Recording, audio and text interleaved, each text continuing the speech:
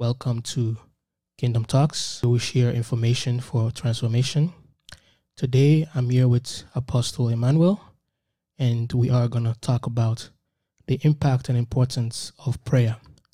And before we do that, I would like the servant of God to introduce himself briefly to the audience. Amen. Thank you very much for this opportunity. My name is Apostle Emmanuel Nicholas from Effective Prayers Intercessory Center. About myself, I'm a man of prayer, a man of peace, a man of love, and I believe that God have been using us from the very early stage of my life and from childhood to bring peace and bring His revelation here on earth. So that is just the summary of me. And in ministry, I started ministry when I was actually in high school, or actually back home we call it primary school. Although we didn't actually know what we were doing, but instead of taking lunch breaks, not just because we didn't have lunch, we had lunch, but like the passion overtook us, and instead of having lunch at the time, we will actually gather together, and I will be like the evangelist at that time, because I had somebody that my friend at the time, his name was called Bright. So he would actually share the word. We were using, I don't know if you know this, the New Testament Bible, the small green one or the blue one we were using at the time. So we actually hold like 30 minutes or 20-something minutes before we lost the attention of the crowd. But actually we were doing it often, and that began my ministry as a whole. Wow. So you started ministry at a very young age.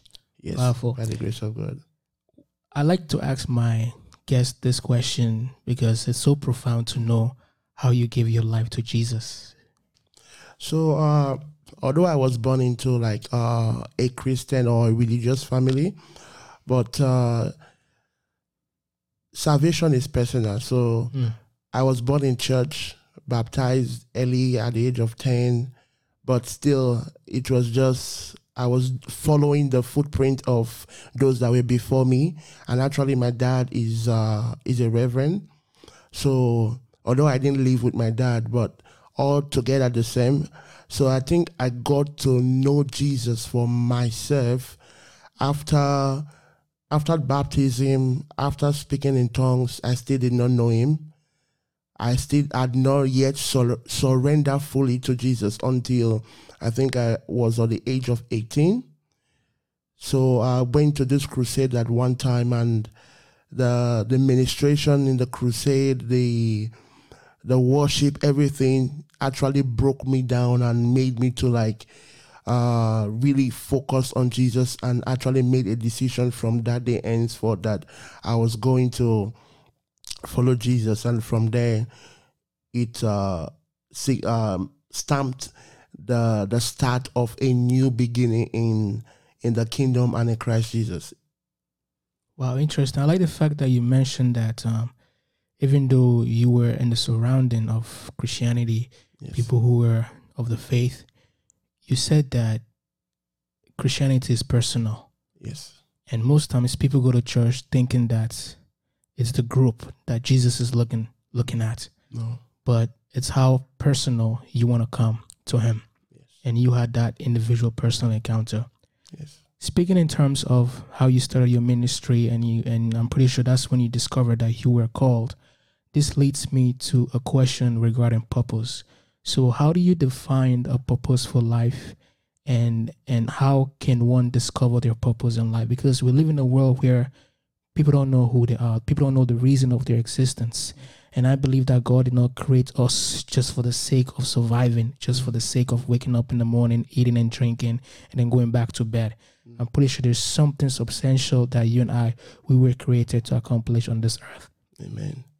So to answer that question, I will try and break it in some different part for a lot of people to understand, because not everybody is in the same platform or the same place of understanding. So there is a purpose, a kingdom purpose.